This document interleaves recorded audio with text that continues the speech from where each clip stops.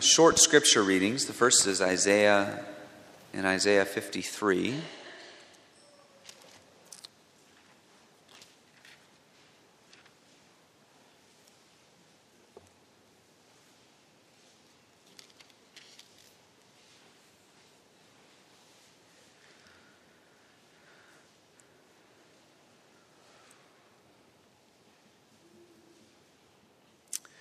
Isaiah 53, verses 4 through 6. This is God's holy word. Let's give our attention to its reading. Isaiah 53, verses 4 through 6.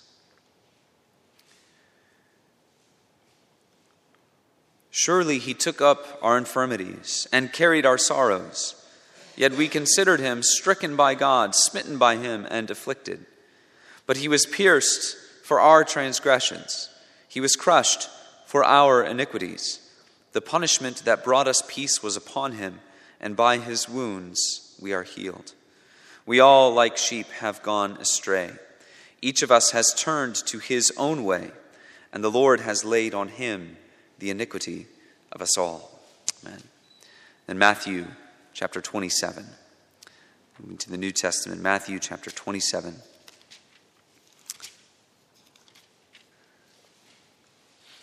Verses 45 and 46.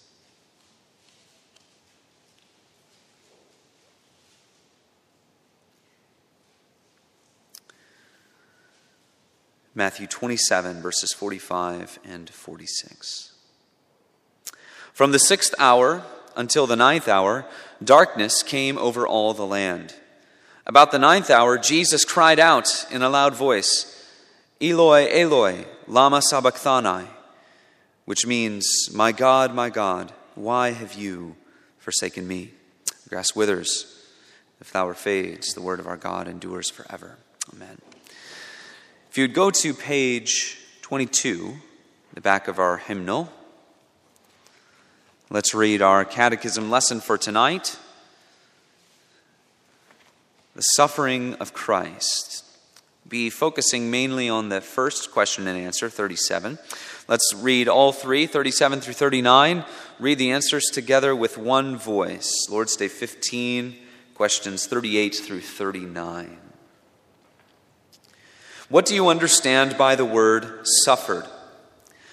That during his whole life on earth, but especially at the end, Christ sustained in body and soul the anger of God against the sin of the whole human race.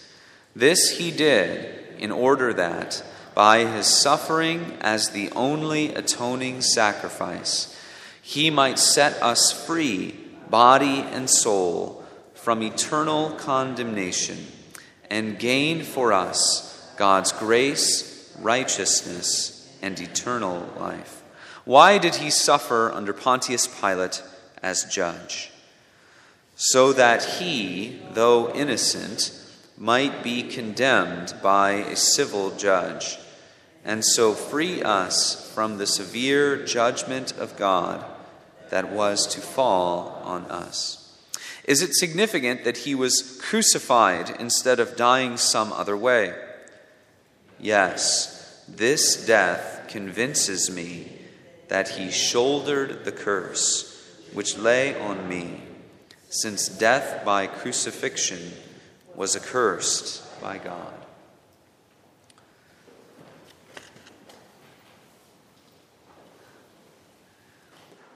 We have the picture of what we are studying, reminding ourselves tonight. We have the picture that was given to us in John chapter 13, very beautifully.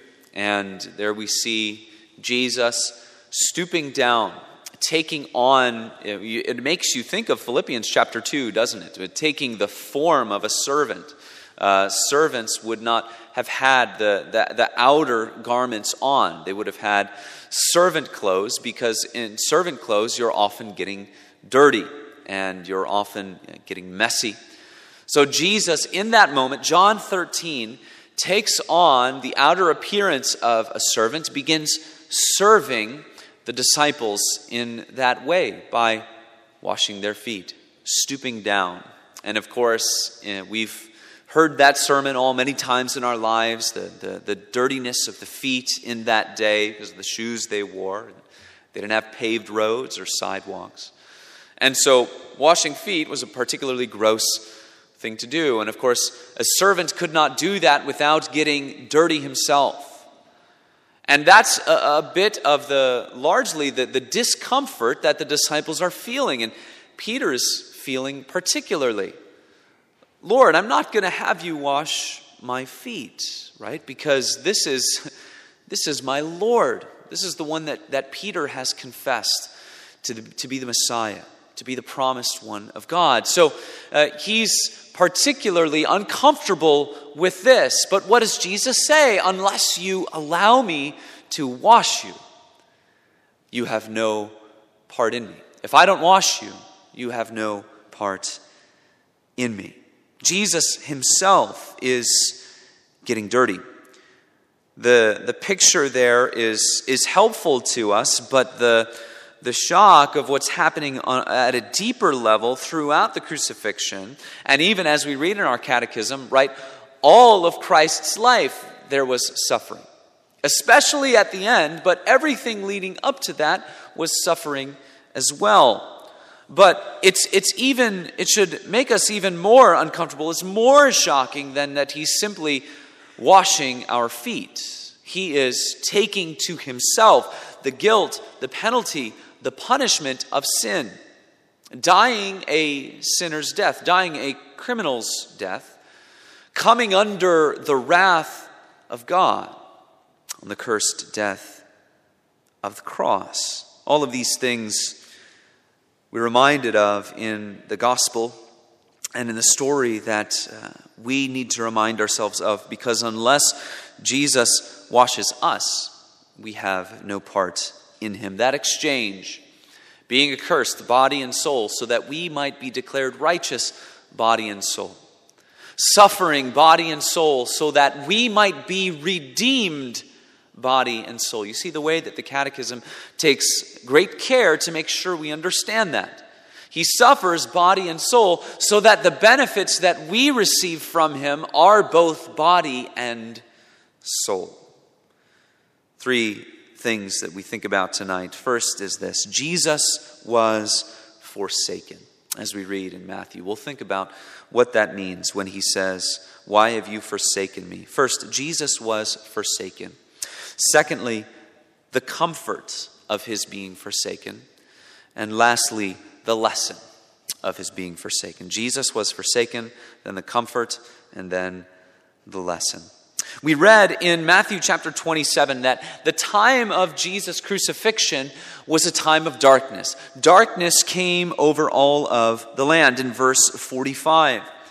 And as you go throughout the scriptures, darkness is something that pictures God visiting in judgment.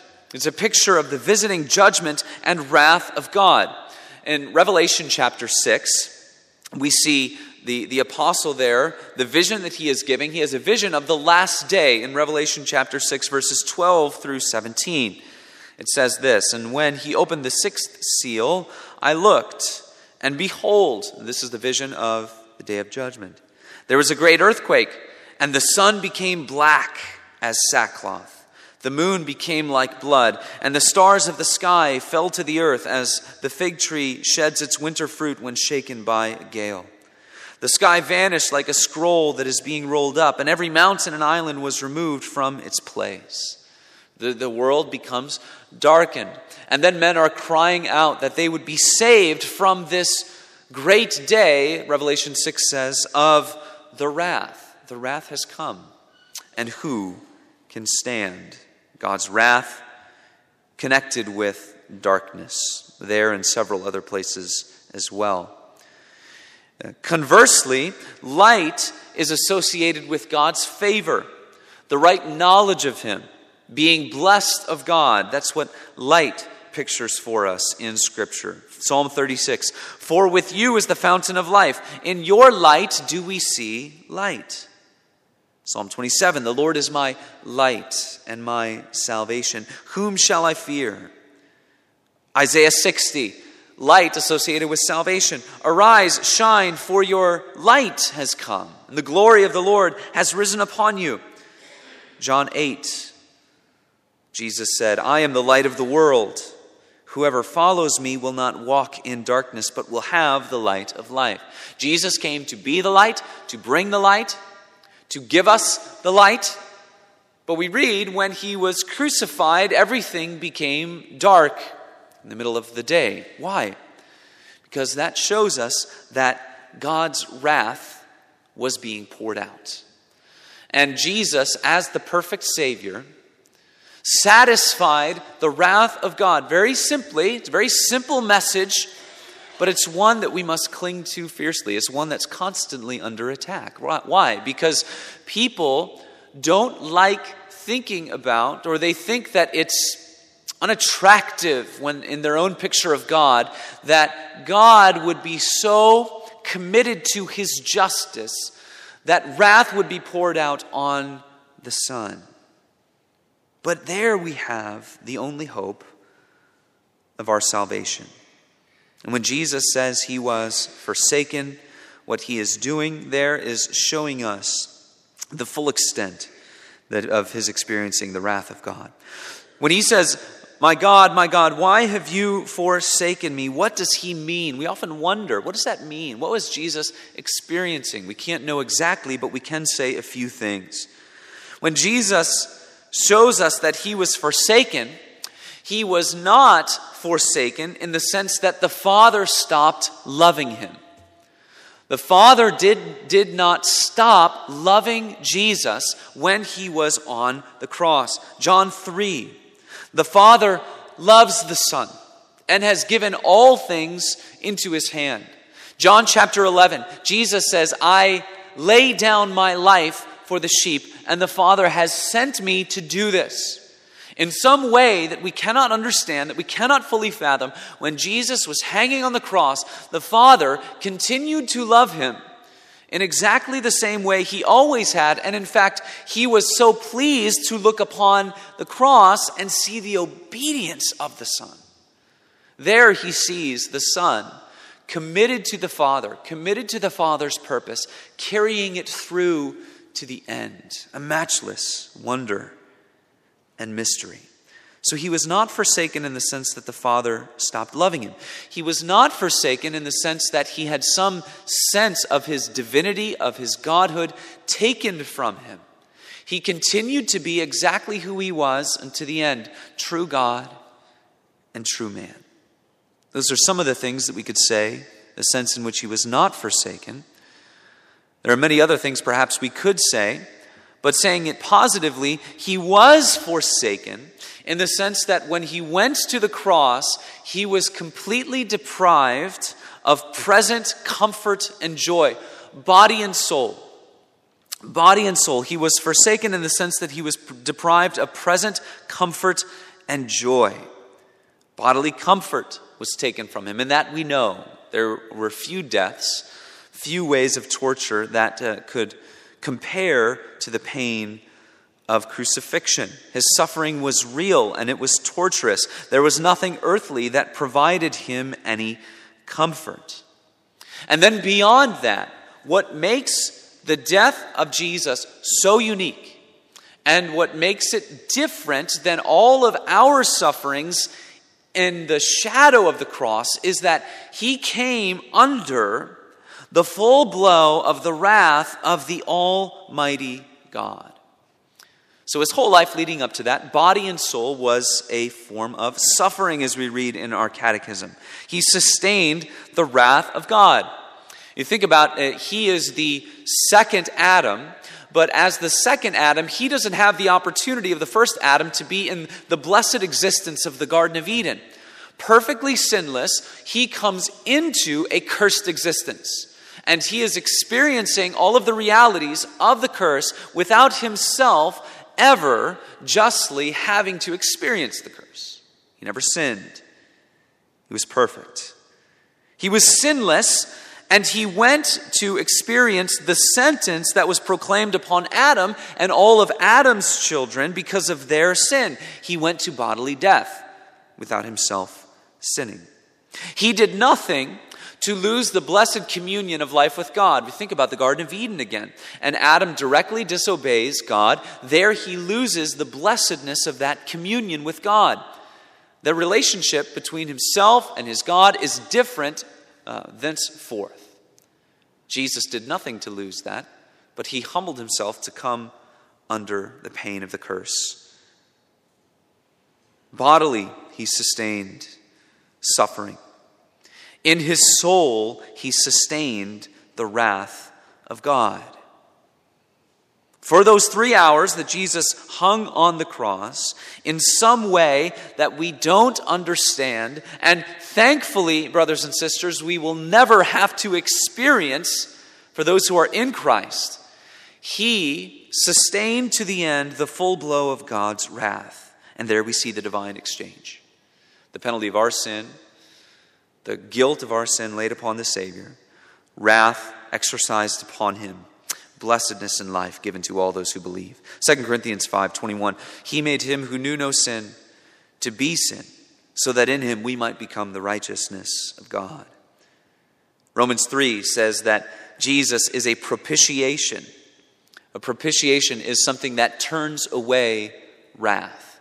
It turns wrath away.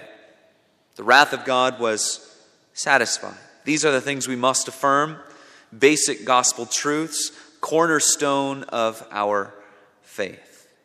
Humans may punish the body, but only God can punish the soul. That's something we need to understand about the sufferings of Jesus, the uniqueness of the suffering of Jesus, that only God can punish the soul. And that's what makes Jesus' suffering so much more intense than any suffering that has ever been experienced on this earth, right?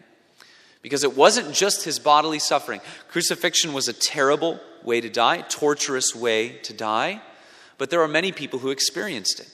There are many people in this world who probably have experienced even more bodily, physical sufferings than Jesus, but no one has experienced the wrath of God being poured out upon the soul the way Jesus was. His soul was filled with a sense of that wrath. In those moments, he came under God as a just judge in a way that thankfully those who are in Christ will never understand. We wonder about these kinds of things, and why did Christ have to go all the way to death? Or particularly, how can he take upon himself the guilt of sin without the stain of sin?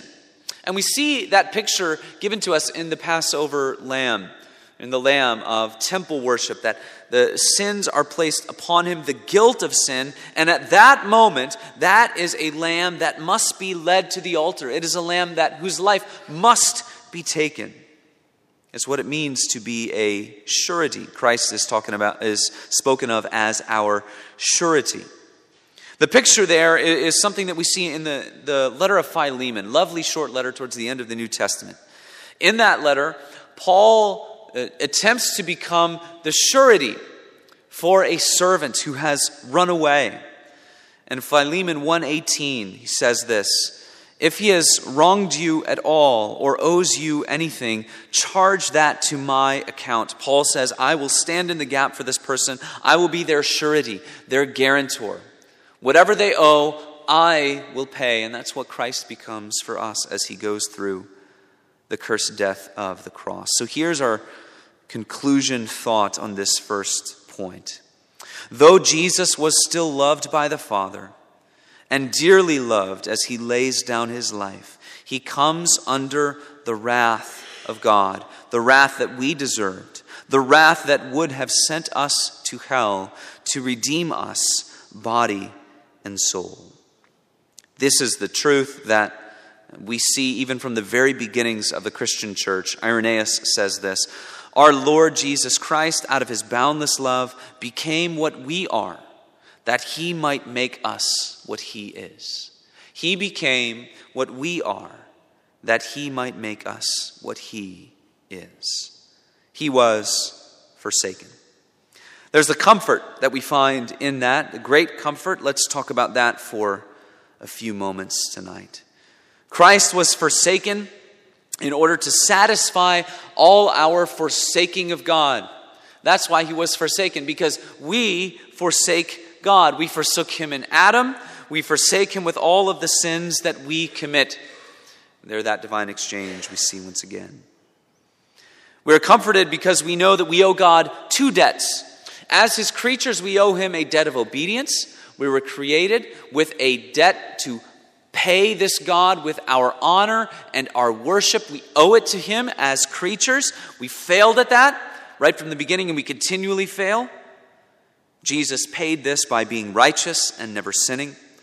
The second debt is that we must be punished for the sins that we have committed. So we owe God two debts. Not just that we are sinful, but we have failed on the calling to glorify him and to live for him. Jesus, as a perfect Savior, sets us free from both.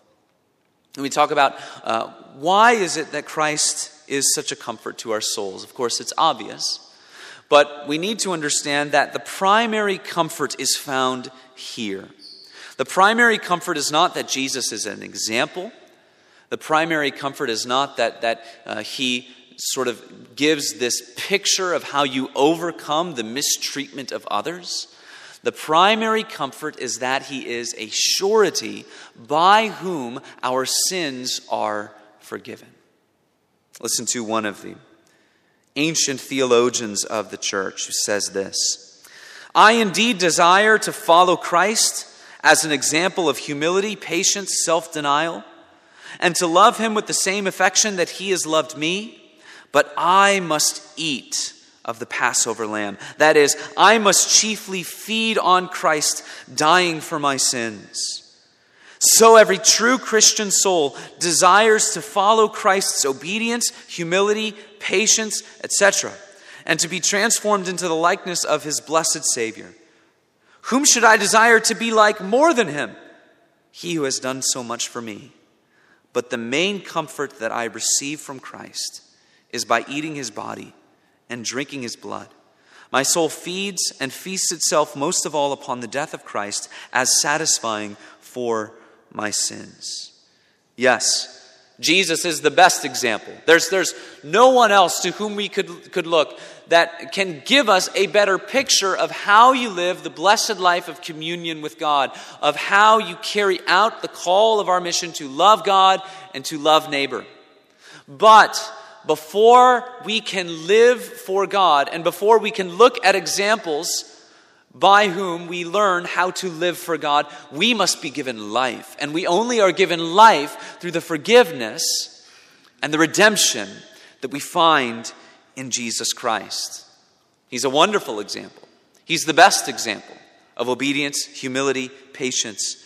But the main comfort is that in him my sins are forgiven.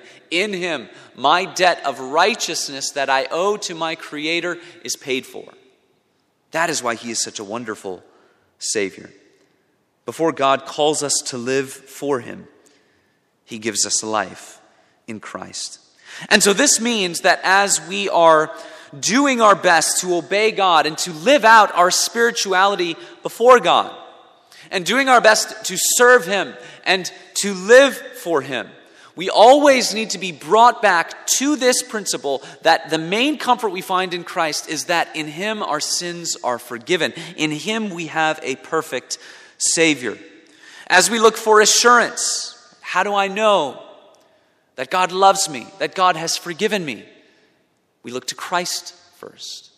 Even when the scriptures call us to examine ourselves, we examine ourselves for faith and repentance. Have we been wandering? Are we negligent according to various sins in our lives? Are we even worried that we're putting our soul in danger because we have nothing in our hearts that smells of a love for the Savior? When our souls are brought to that point, we do not go to try to build up our own righteousness. We go back to the Savior. See, that's what it means to live by grace. Even when the scriptures bring to our minds a sense that we have been straying from God, the place that we return is Christ. That's where we find our comfort. That is where we go. That is what it means to live by grace. That is the comfort that we find in Christ. He was forsaken. We find comfort in the fact that he was forsaken. And then we draw out a few lessons from the truth that he was forsaken. We see, in the sense that the Son is sent all of the way to the cross, we learn something about how much God hates sin, don't we? For sin, Adam was cast out of the garden. For sin, the world was destroyed by the flood in Genesis 6. The whole world was destroyed. For it, for sin, angels were cast out of heaven, cast out of life with God. For sin, Israel was taken out of the promised land and sent to exile. And above all, for sin, the beloved Son was crucified. If there was another way to perfectly and fully redeem us in the way that we are perfectly, fully redeemed and forgiven in Christ, would not the Father have done that? He loves the Son more than we could ever imagine, and yet the Son goes to the cross. That tells us something about how much God hates sin. But when we consider that, we're brought to another realization. We realize how much sin hates God. Not only how much God hates sin, but how much sin hates God. Every sin of the soul, pride, malice, lust, all that it is a declaration that one would wish that God would stop existing. Sin, intentionally and directly, takes God off the throne and puts something else in his place. So we learn through the cross and through Christ and the forsakenness of Christ, not only how much God hates sin, but we see how much sin is opposed to Christ. Third, we learn to view our suffering in light of Christ's suffering. We talked about this morning. Wonderful truth that as those who are found to be in Christ, as those who gain Christ by trusting in him, by trusting in the treasure, as they go through suffering in this life, they're reminded that in doing so, they are entering into the sufferings of their Savior. They're entering into the life that Jesus lived, the road that he walked so that we might be forgiven. It's the best way for us to get to know our Savior more in this world. But if the beloved Son was forsaken and sent all of the way to the cross, doesn't it make sense that if we are beloved children of God, we will not be spared from every hardship in this life? If the beloved Son has to drink the dregs of God's wrath unto the end, doesn't it make sense that if we are beloved children of God, we too, we will taste of the displeasure of God, not drinking of the wrath the way that Christ did, but we will not be spared from every kind of discomfort. We too will experience suffering. But we need to understand, to learn to see all of our suffering in light of Christ's. Christ was forsaken with God acting as a just judge. But if we are in Christ, all of our suffering is with God as a loving Father, a tender and a loving Father who loves us, who cares for us, who is bringing us through the refining fire that he might present us on the last day as his children. We never lose communion with God. We never come under his wrath the way that Jesus did when he was on the cross. Those are blessed things. So we see and we understand that as the beloved Son was not spared from suffering, so too we will not be spared from suffering, but we can go through it in a different way. Then, knowing that, we can learn why God brings us through suffering. Why does a loving Father bring his children who are fully redeemed, who are fully forgiven, why does he bring them through suffering in this life? 3 simple things that are probably all related to one another. The first is to make us see an emptiness in worldly comfort. It's not going to satisfy. So, when we see an emptiness in worldly comforts, it makes us search for true comfort, for true satisfaction. Psalm 17 says this, "As for me, I shall behold your face in righteousness. And when I awake, I shall be satisfied with your likeness." Psalm 16, "In your presence there is fullness of joy." It makes us search for true comfort, and true comfort is found in Christ, in our God. It makes us see an emptiness in worldly comfort. It makes us search for true comfort, and it allows us to find it in Christ. Three very simple reasons of why God, as a loving Father, brings his children through suffering. And we know that as we do that with Christ as our surety, with Christ as the one who is forsaken, our minds can be transformed according to all of those things. We can say, this is my entering the sufferings of my Savior. Through this, I am knowing him and getting to know him more. And then lastly, as we saw in John chapter 13, when we are so taken with a view of the love of Christ, what does it make us do? So you must love one another. So you must love one another. When we understand the price that he paid in order to cleanse us, and to cleanse us to make us one, what does that make us do as we look towards each other? And think about the call that God has placed upon us to love one another. We do so in greater ways as we are taken with that vision of his love. Let's pray. Heavenly Father, we thank you and we praise you for your goodness and your grace and your mercy. We thank you for the price being paid at the cross. We thank you that though we can't fully understand it, Jesus was forsaken, that he came under your wrath, that the wrath might be satisfied. What can we say to these words other than we bless you, we worship you, and we thank you? What a Savior. Hallelujah. In Christ's name, amen.